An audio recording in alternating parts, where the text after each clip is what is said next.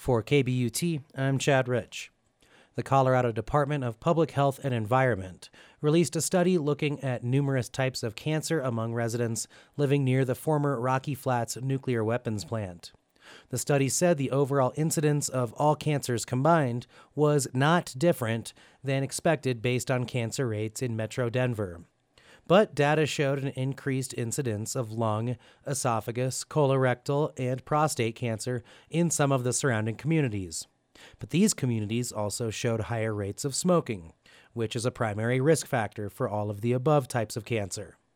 For example, in Arvada, Adams West, Adams Clear Creek, and North Glen Thornton, more than 90% of people with lung cancer had a history of smoking. Esophagus cancer was elevated in women in Golden. Colorectal cancer was elevated in two communities, Adams West and Adams Clear Creek, and prostate cancer was elevated in Boulder City in the periphery, which historically has shown elevated rates of prostate cancer, namely due to the fact that more affluent communities and families have better access to screening. A full report of the Rocky Flats Cancer Study can be seen on our webpage, kbut.org. Chad Rich, KBUT.